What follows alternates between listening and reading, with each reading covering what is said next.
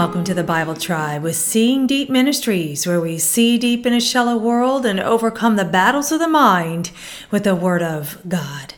Fools might have respect in the classroom by their peers, but that will not make them wise. You can educate a fool, but you cannot make them think.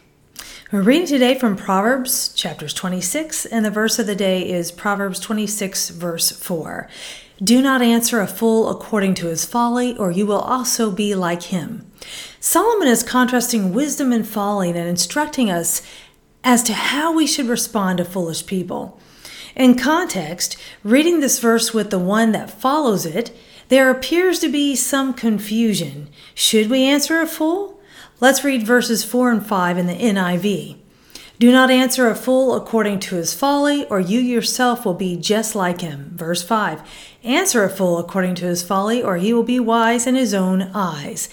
Looking at another translation can sometimes help to clear up what is being said in today's language.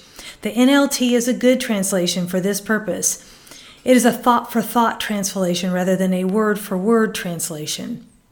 And it says, don't answer the foolish arguments of fools, or you will become as foolish as they are. Be sure to answer the foolish arguments of fools, or they will become wise in their own estimation. So which is it? Are we supposed to answer the provocation of fools or not? GotQuestions.org says, verse 4 warns against arguing with a fool on his own terms, lest we stoop to his level and become as foolish as he is.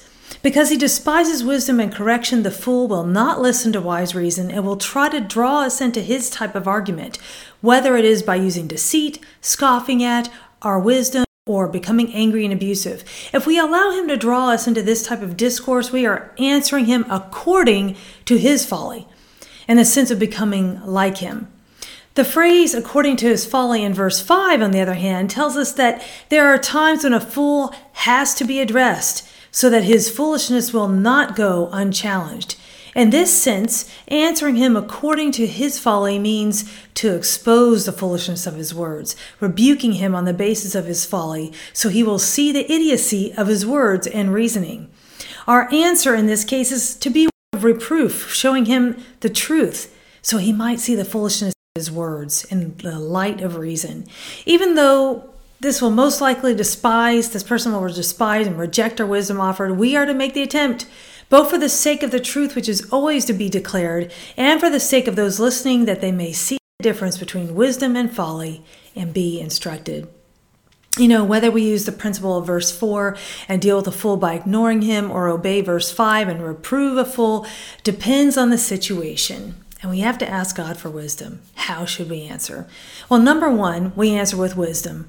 When the Pharisees were not truly seeking the truth, but just to trap Jesus as they were seething in their jealousy and pride, Jesus answered with wisdom.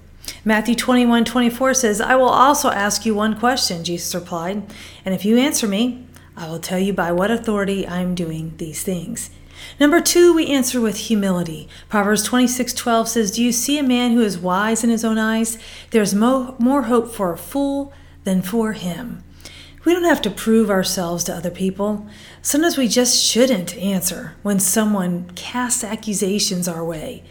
Oftentimes the answer won't be believed anyway, and if we give an answer, it can become more fodder for their foolish quest. This is a hard tightrope to walk. On the one hand, if we are people pleasers, we can fall into the fool's plan and try to curry their favor, which they will never give. On the other hand, we want to help them be rescued from their own folly. Soren Kierkegaard, a religious author from the first half of the 19th century, said, there are two ways to be fooled. One is to believe what isn't true. The other is to refuse to believe what is true. As the saying goes, fool me once, shame on you. Fool me twice, shame on you. Or shame on me, then shame on you. I'll never get that right.